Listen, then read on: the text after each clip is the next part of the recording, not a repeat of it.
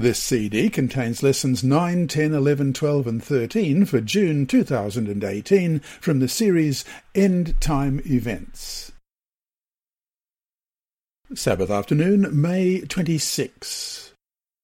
Before we start, let's pray. Our Heavenly Father, we know that the end of time is not too far away, but we know that we can trust in you because we have assurance of salvation through Jesus Christ. And as we open your word today, as we look this week at what your word has to say about deceptions that will come towards the end of time, we pray that our hearts may be open to your Holy Spirit guiding us, and that our lives will be such that others will want to know about the Jesus that we love. We pray in his dear name. Amen. Our memory text this week is Revelation chapter 12 and verse 6. So the great dragon was cast out, that serpent of old, called the devil and Satan, who deceives the whole world. He was cast to the earth, and his angels were cast out with him. Let's read that again, Revelation 12, verse 9. So the great dragon was cast out, that serpent of old, called the devil and Satan, who deceives the whole world. He was cast to the earth, and his angels were cast out with him. Even in heaven, before his expulsion, Satan worked to deceive the angels, as we read in the Great Controversy, page 495.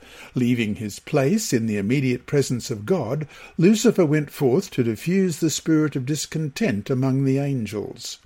Working with mysterious secrecy, and for a time concealing his real purpose under an appearance of reverence for God, he endeavoured to excite dissatisfaction concerning the laws that governed heavenly beings, intimating that they imposed an unnecessary restraint. End of quote. In Eden, Satan disguised himself as a serpent and used trickery against Eve. As he has done all through history, even up through today, Satan also will use deception at the end of the millennium, as we read in Revelation 20, verse 8, in an attempt to gain his ends. And Revelation 20, verse 8 reads, "And will go out to deceive the nations which are in the four corners of the earth, Gog and Magog, to gather them together to battle, whose number is as the sand of the sea." Unfortunately, he's much smarter, more powerful and craftier than any of us, which is why we need to cling to Jesus and to his word in order to protect ourselves from his wiles.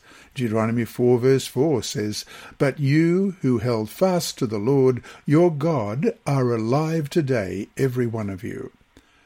The principle espoused here, indeed, still holds true today as well. This week, we will look at some of the devil's most effective deceptions and how we can be protected from them.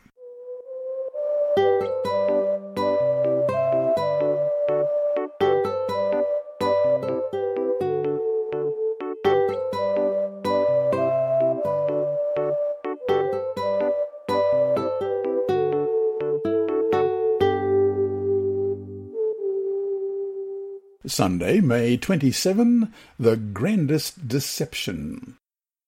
The first lesson of this quarter talked about the cosmic controversy, which unfortunately has reached beyond the cosmos to our earth itself. The problem, though, is that many people, Christians included, don't believe in this great controversy because they don't believe in Satan.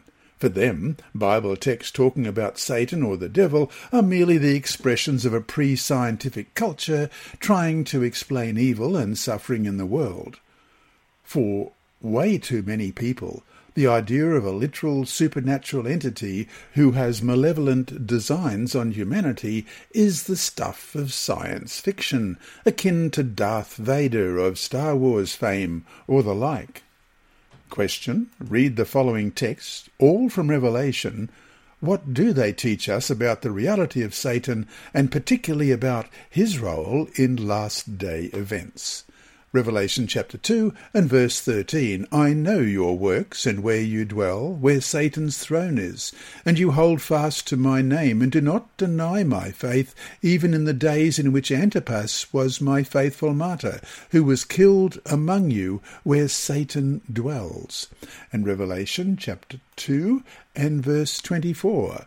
Now to you I say, and to the rest in Thyatira, as many as do not have this doctrine, who have not known the depths of Satan, as they say, I will put on you no other burden. And Revelation 12, verses 7 to 9. And another sign appeared in heaven. Behold, a great fiery red dragon, having 7 heads and 10 horns, and 7 diadems on his heads.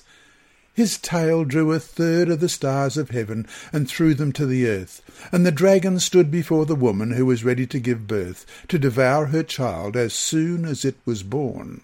She bore a male child, who was to rule all nations with a rod of iron, and her child was caught up to God and his throne. Then the woman fled into the wilderness, where she has a place prepared by God, that they should feed her there 1,260 days. And war broke out in heaven. Michael and his angels fought with the dragon and his angels fought. And Revelation 13, verse 2. Now the beast which I saw was like a leopard. His feet were like the feet of a bear, and his mouth like the mouth of a lion. The dragon gave him his power, his throne, and great authority. And Revelation 20, verse 2, he laid hold of the dragon, that serpent of old, who is the devil and Satan, and bound him for 1,000 years. And verse 7, now when the 1,000 years have expired, Satan will be released from his prison. And finally, verse 10, the devil who deceived them was cast into the lake of fire and brimstone, where the beast and the false prophet are, and they will be tormented day and night forever and ever.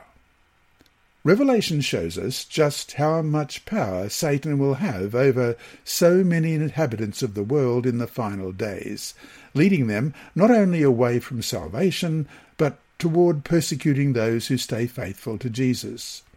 Of all Satan's devices that we read about in 2 Corinthians 2:11, a translation of the Greek word for mind, neomata, N-E-O-M-A-T-A, perhaps his greatest deception is his ability to cause people to believe that he does not exist. After all, who's going to seek shelter from an overpowering enemy who you don't believe is real? It's astonishing how many claim to be Christians and yet don't take the idea of a literal devil seriously. They hold such a position, however, only by ignoring or radically reinterpreting the many texts in the Word of God that reveal Satan's workings and ploys in this world, especially as we near the end of time. That so many people would reject the literal existence of Satan, even in the face of such overwhelming biblical evidence, should be a powerful reminder to us of just how crucial it is that we understand what the Bible really teaches. And that text in 2 Corinthians 2:11 read, "Lest Satan should take advantage of us, for we are not ignorant of his devices." So to finish today, although Revelation talks about the machinations of Satan, particularly in the last days, what great hope can we find from Revelation 12, verse 11? He who has an ear, let him hear what the Spirit says to the churches. He who overcomes shall not be hurt by the second death. What is our great source of power against the devil?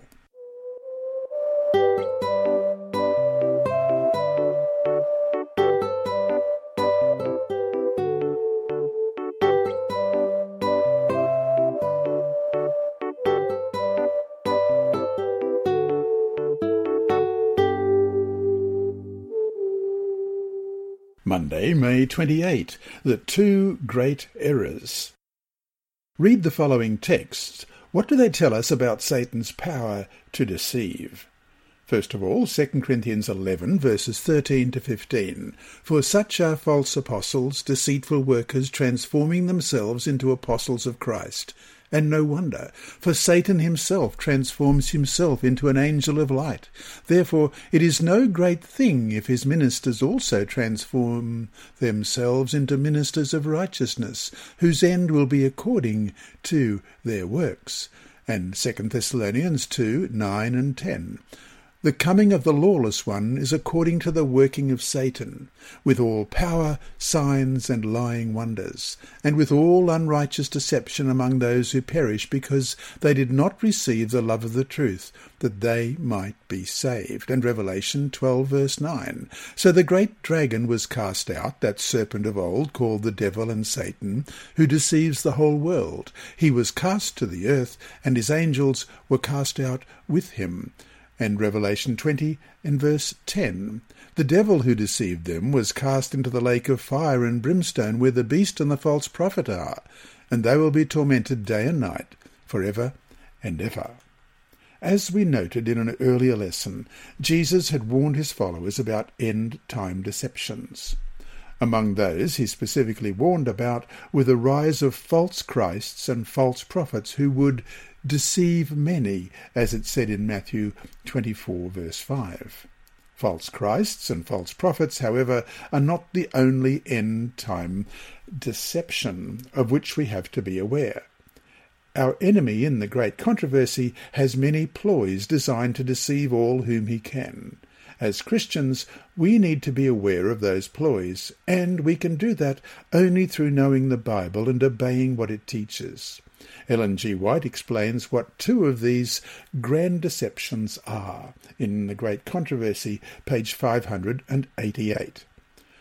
Through the two great errors, the immortality of the soul and Sunday sacredness, Satan will bring the people under his deceptions. While the former lays the foundation of spiritualism, the latter creates a bond of sympathy with Rome. The Protestants of the United States will be foremost in stretching their hands across the gulf to grasp the hand of spiritualism. They will reach over the abyss to clasp hands with the Roman power, and, under the influence of this threefold union, this country will follow in the steps of Rome in trampling on the rights of conscience." End of quote. How incredible for us, even many years after Ellen White wrote those words, to see just how prevalent the two great errors continue to be in the Christian world. So, to finish today, why are knowledge of Bible truths and a willingness to obey those truths the most powerful weapons we have against the deceptions of the devil, especially in the last days?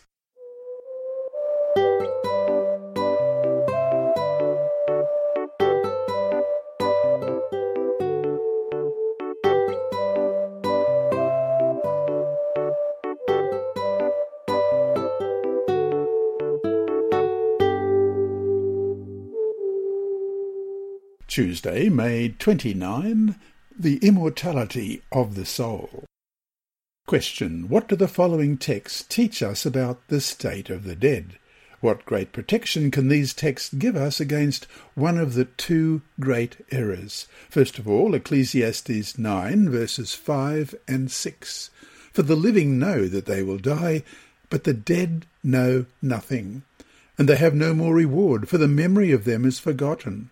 Also their love, their hatred, and their envy have now perished. Never more will they have a share in anything done under the sun. And verse 10, whatever your hand finds to do, do it with your might, for there is no work or device or knowledge or wisdom in the grave where you are going. And Psalm 115 verse 17, the dead do not praise the Lord, nor any who go down into silence. And Psalm 146 verse 4, his spirit departs, he returns to his earth, in that very day his plans perish. And 1 Corinthians 15 verses 16 to 18, for if the dead do not rise, then Christ is not risen. And if Christ is not risen, your faith is futile. You are still in your sins. Then also those who have fallen asleep in Christ have perished. And Daniel chapter 12 and verse 2. And many of those who sleep in the dust of the earth shall awake, some to everlasting life, and some to shame and everlasting contempt. In recent decades, much attention has been given to stories about people who have died in that their hearts have stopped beating and they have stopped breathing, only to be revived and brought back to consciousness. In numerous cases, many of these people have told of incredible experiences of a conscious existence after they had supposedly died. Some talked about how they floated in the air and saw from above, their own bodies below. Others reported floating out of their bodies and meeting a wonderful being filled with light and warmth and who espoused truths about kindness and love. Others recounted meeting and talking to dead relatives. This phenomenon has become so common that it even has a scientific name, a near-death experience. That's NDE. Although NDEs remain controversial, many Christians have used them as evidence for the immortality of the soul and the idea that at death the soul goes off to another realm of conscious existence. But NDEs are, of course, another manifestation of one of the two great errors. As long as anyone believes that at death the soul goes on living in one form or another, that person is wide open to most occult or spiritualistic deceptions that can easily promote the idea, either openly or by implication, that you don't need Jesus. In fact, most of the people who have had near-death experiences have said the spiritual beings whom they met, or even their dead relatives, gave them comforting words about love, peace, and goodness, but nothing about salvation in Christ, nothing about sin, and nothing about judgment to come, the most basic biblical views. One would think that while supposedly getting a taste of the Christian afterlife, they should have gotten the taste of the most basic Christian teachings as well. Yet, often, what they're told sounds much like New Age dogma, which could explain why many of these people come away less inclined toward Christianity than they were before having died. And so to finish today, as Christians, why must we stick to the Word of God even when our senses tell us something different?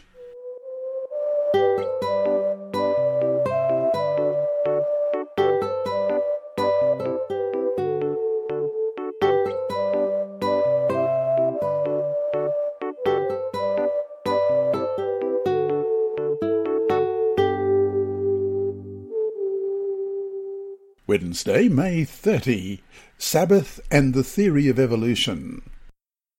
As much success as Satan has had deceiving the world in regard to the immortality of the soul, he's been just as successful, if not more so, in usurping the biblical Sabbath for Sunday, as we've looked at in weeks 6 and 8, and has done so for most of Christian history. In recent years, the devil has come up with another deception that lessens the hold of the seventh-day Sabbath in the minds of people, the theory of evolution. Question. Read Genesis chapter 1, verse 1, through to chapter 2, verse 3. What does this passage teach us about how the Lord created our world and how long it took to do so? Genesis 1, beginning at verse 1. In the beginning, God created the heavens and the earth. The earth was without form and void, and darkness was on the face of the deep, and the Spirit of God was hovering over the face of the waters. Then God said, "Let there be light," and there was light. And God saw the light, that it was good, and God divided the light from the darkness. God called the light day, and the darkness he called night. So the evening and the morning were the first day. Then God said, "Let there be a firmament in the midst of the waters, and let it divide the waters from the waters." Thus God made the firmament, and divided the waters which were under the firmament from the waters which were above the firmament. And it was so. And God called the firmament heaven. So the evening and the morning were the second day. Then God said, "Let the waters under the heavens be gathered together into one place, and let the dry land appear." And it was so. And God called the dry land earth, and the gathering together of the waters he called seas. And God saw that it was good.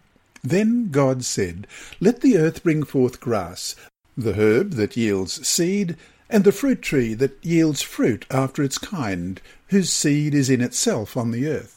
And it was so. And the earth brought forth grass, the herb that yields seed according to its kind, and the tree that yields fruit, whose seed is in itself according to its kind. And God saw that it was good. So the evening and the morning were the third day. Then God said, Let there be lights in the firmament of the heavens to divide the day from the night, and let them be for signs and seasons, and for days and years. And let them be for lights in the firmament of the heavens, to give light on the earth. And it was so. Then God made 2 great lights, the greater light to rule the day, and the lesser light to rule the night. He made the stars also. God set them in the firmament of the heavens to give light on the earth, and to rule over the day and over the night, and to divide the light from the darkness. And God saw that it was good. So the evening and the morning were the 4th day. Then God said, Let the waters abound with an abundance of living creatures, and let birds fly above the earth across the face of the firmament of the heavens. So God created great sea creatures and every living thing that moves, with which the waters abounded, according to their kind, and every winged bird according to its kind. And God saw that it was good. And God blessed them, saying, Be fruitful and multiply, and fill the waters in the seas, and let birds multiply on the earth. So the evening and the morning were the 5th day. Then God said, Let the earth bring forth the living creature according to its kind, cattle and creeping thing and beast of the earth, each according to its kind. And it was so. And God made the beast of the earth according to its kind, cattle according to its kind, and everything that creeps on the earth according to its kind. And God saw that it was good. Then God said, Let us make man in our image, according to our likeness. Let them have dominion over the fish of the sea, over the birds of the air, and over the cattle, over all the earth, and over every creeping thing that creeps on the earth. So God created man in his own image. In the image of God he created him. Male and female he created them. Then God blessed them, and God said to them, Be fruitful and multiply, fill the earth and subdue it. Have dominion over the fish of the sea, over the birds of the air, and over every living thing that moves on the earth.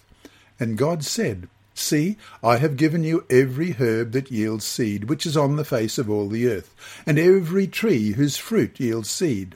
To you it shall be for food. Also to every beast of the earth, to every bird of the air, and to everything that creeps on the earth, in which there is life, I have given every green herb for food. And it was so. Then God saw everything that he had made, and indeed it was very good. So the evening and the morning were the 6th day. Thus the heavens and the earth and all the host of them were finished. And on the 7th day God ended his work which he had done, and he rested on the 7th day from all his work which he had done.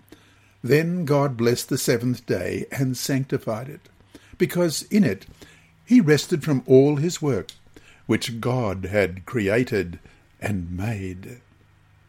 Even the broadest readings of these verses reveals 2 points about the biblical account of creation. First, everything was planned and calculated. Nothing was random, arbitrary, or by chance. Scripture leaves no room whatsoever for chance in the process of creation. Second, the text reveals unambiguously that each creature was made after its own kind. That is, each one was made separately and distinctly from the others. The Bible teaches nothing about a common natural ancestry, such as from a primeval simple cell, for all life on earth. Even from a non-literalist interpretation of Genesis, these 2 points are obvious.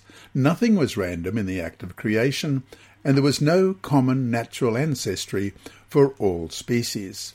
Then along comes Darwinian evolution, which in its various forms teaches 2 things: randomness and a common natural ancestry for all species. Why, then, do so many people interpret Genesis through the lens of a theory that, at its most basic level, contradicts Genesis at its most basic level? Indeed, not only has the error of evolution swept up millions of secular people, but many professed Christians believe that they can harmonize it with their Christian faith, despite the blatant contradictions just mentioned. However, the implications of evolution in the context of final events make the danger of the deception even more apparent. Why take seriously a day, the seventh-day Sabbath, as a memorial, not for a six-day creation, but for a creation that took over 3 billion years? That's the latest date that life supposedly first started on Earth. Evolution denudes the seventh day of any real importance because it turns the 6 days of creation into nothing but a myth, similar to the one that says Romulus and Remus were nursed by wolves. Also, who, believing that creation required billions of years instead of 6 days, would actually risk persecution or death by standing for the Sabbath as opposed to for Sunday.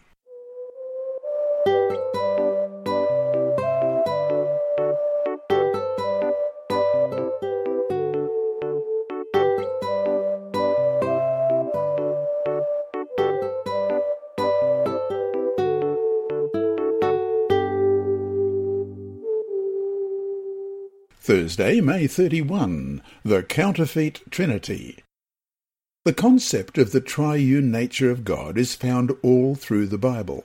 However, in the context of end-time deceptions and persecution, the book of Revelation reveals a counterfeit trinity composed of the dragon, the sea beast, and the land beast of Revelation chapter 13. Question. Read Revelation chapter 12, verse 17, and chapter 13, verses 1 and 2. What is described here? Revelation 12:17. And the dragon was enraged with the woman, and he went to make war with the rest of her offspring, who keep the commandments of God and have the testimony of Jesus Christ. And Revelation 13, verses 1 and 2. Then I stood on the sand of the sea, and I saw a beast rising up out of the sea, having 7 heads and 10 horns, and on his horns 10 crowns, and on his heads a blasphemous name. Now the beast which I saw was like a leopard, his feet were like the feet of a bear, and his mouth like the mouth of a lion. The dragon gave him his power, his throne, and his authority. The dragon here has been seen as the counterfeit of the Father, in that he is the one clearly in control. He also gives power and authority and a throne to the sea beast, the one counterfeiting Christ. Why is this second power seen as a counterfeit Christ? Question. Read Revelation chapter 13, verses 2 through to 5. What are the characteristics of this sea beast? Revelation 13, beginning again at verse 2. Now the beast which I saw was like a leopard, his feet were like the feet of a bear, and his mouth like the mouth of a lion. The dragon gave him his power, his throne, and great authority. And I saw one of his heads as if it had been mortally wounded, and his deadly wound was healed. And all the world marvelled and followed the beast. So they worshipped the dragon, who gave authority to the beast, and they worshipped the beast, saying, Who is like the beast? Who is able to make war with him? And he was given a mouth, speaking great things and blasphemies, and he was given authority to continue for 42 months. Besides receiving its authority from the dragon, reminiscent of what Jesus said about receiving his authority from the Father in Matthew 28:18, and Jesus came and spoke to him, saying, All authority has been given to me in heaven and on earth, this sea beast also faced, like Jesus, a death and then a resurrection, as we saw in verse 3. And I saw one of his heads as if it had been mortally wounded, and his deadly wound was healed. And all the world marvelled and followed the beast. Also, this beast is described as exerting his authority for 42 months, or 3.5 years, a prophetic counterfeit of Christ's literal 3.5-year ministry, based on the day-for-year principle. Question. Read Revelation 13, verses 11 through to 17. How is the land beast described here? Revelation 13, beginning at verse 11. Then I saw another beast coming up out of the earth, and he had 2 horns like a lamb and spoke like a dragon. And he exercises all the authority of the first beast in his presence, and causes the earth and those who dwell in it to worship the first beast, whose deadly wound was healed. He performs great signs, so that he even makes fire come down from heaven on the earth in the sight of men, and he deceives those who dwell on the earth by those signs which he was granted to do in the sight of the beast, telling those who dwell on the earth to make an image to the beast who was wounded by the sword and lived. He was granted power to give breath to the image of the beast, that the image of the beast should both speak and cause as many as would not worship the image of the beast to be killed. He causes all, both small and great, rich and poor, free and slave, to receive a mark on their right hand or on their foreheads, and that no one may buy or sell except one who has the mark or the name of the beast or the number of his name.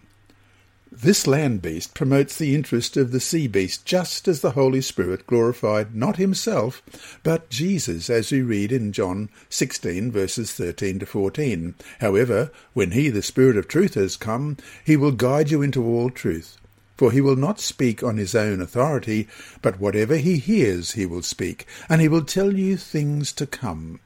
He will glorify me, for he will take of what is mine and declare it to you. Also, just as the Holy Spirit performed a powerful act in bringing fire from heaven, that we read about in Acts chapter 2, verse 3, the land beast performs something similar in Revelation 13 and verse 13, which reads, "He performs great signs, so that he even makes fire come down from heaven on the earth in the sight of men." John Pauline, writing in What the Bible Says About the End Time, published in 1998, page 111, at the end, the land beast performs a counterfeit of Pentecost. For what purpose? To prove to the world that the counterfeit Trinity is the true God. End of quote. So to finish today, what are other end-time deceptions of which we need to be aware, and how can we help others recognize them as deceptions as well?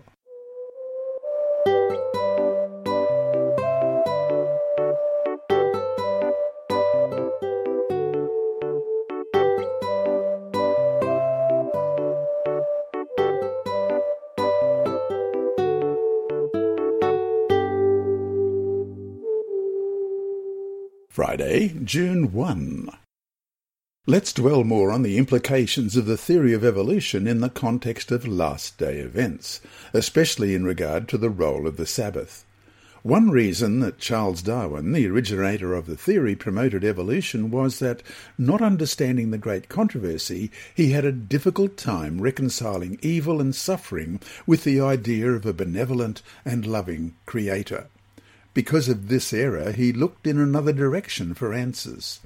It wasn't a coincidence either that during the mid to late 1800s, as Darwin was revising and reworking his theory of evolution, God raised up a movement, the Seventh-day Adventist Church, which countered everything for which Darwin's theory stood. How interesting that the Seventh-day Adventist Church, whose creationist underpinnings are revealed in its very name, started growing and expanding in about the same time that Darwin's theory did. Perhaps if Darwin had read and believed these few short lines from Ellen White, the world might have been spared one of the grandest blunders of human thought since geocentrism and spontaneous generation. From Education, page 26, we read, "Although the earth was blighted with the curse, nature was still to be man's lesson book. It could not now represent goodness only, for evil was everywhere present, marring earth and sea and air with its defiling touch. Where once was written only the character of God, the knowledge of good, was now written in also the character of Satan, the knowledge of evil.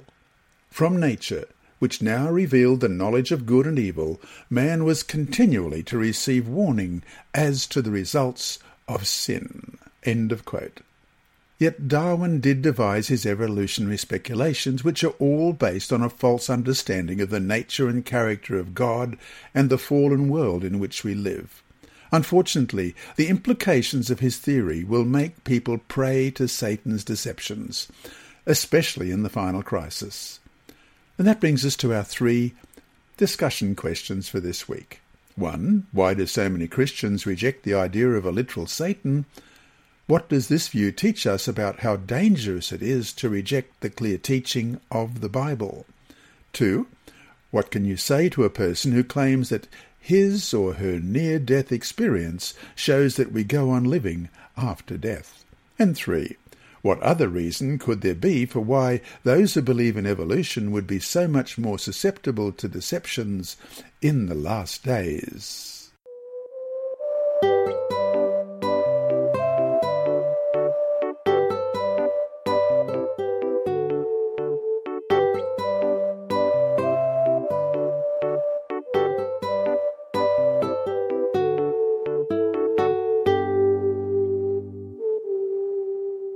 Inside Story. Our mission story this week is by Andrew McChesney from Adventist Mission. It's titled Jailed for Manslaughter. A 2 a.m. bar brawl in the U.S. state of Alaska turned violent when 28-year-old Tony Puisi struck a man with a single punch. The man fell and hit his head on the ground. He died the next day.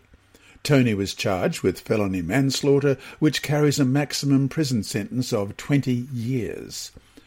"I was devastated," Tony said. "I was scared. My whole life flashed before my eyes." From his jail cell, Tony remembered his upbringing in faraway Shelton, a small town in Washington state. His family never had read the Bible or attended church. He had used alcohol and illegal drugs as a teen and quit high school before completing 11th grade. As an adult, he had moved to Alaska to work as a commercial fisherman. In jail, Tony began to pray desperately. "I said, if there is a God, I want to know that he is real." Tony, now 30, said in an interview, "I was crying on my knees for hours a day for help." Tony borrowed a Bible from the jail library and, to his astonishment, felt an overwhelming sense of peace and joy as he read it. He found special hope in Deuteronomy 31 verse 6, one of the first Bible verses that he memorized. It reads, "Be strong and of good courage. Do not fear nor be afraid of them. For the Lord your God, he is the one who goes with you. He will not leave you nor forsake you." "As I prayed and read the Bible, God did miracles in my life," Tony said. After some time, Tony's publicly appointed lawyer announced that she had good news. The potential prison sentence had been reduced to 2 to 4 years. Then the sentence was cut to 1 to 3 years on reduced charge of negligent homicide. One day, Tony found a small card on a bookshelf in the jail library, an invitation for Discover Bible Lessons from the Voice of Prophecy, a Seventh-day Adventist ministry. He sent away for the lessons and eagerly studied them. "What's amazing is that I drank, I did drugs, and I didn't graduate from high school, but I understood the Bible," he said. "That's amazing, right? You don't have to be a scholar to understand the Bible." Shortly after completing the Bible studies, Tony's case came up in court. There, Tony said, God worked a miracle. The judge handed down a 3-year suspended sentence. Tony was free. "God delivered me from jail," Tony said. "The whole time I was in there was 9 months." And we'll read more about Tony Puisi next week. Your reader for this week's Adult Sabbath School Bible Study Guide has been Dr. Percy Harold. It has been produced in the studios of Christian Services for the Blind, distributed under the auspices of the Sabbath School Department by HopeChannel.com.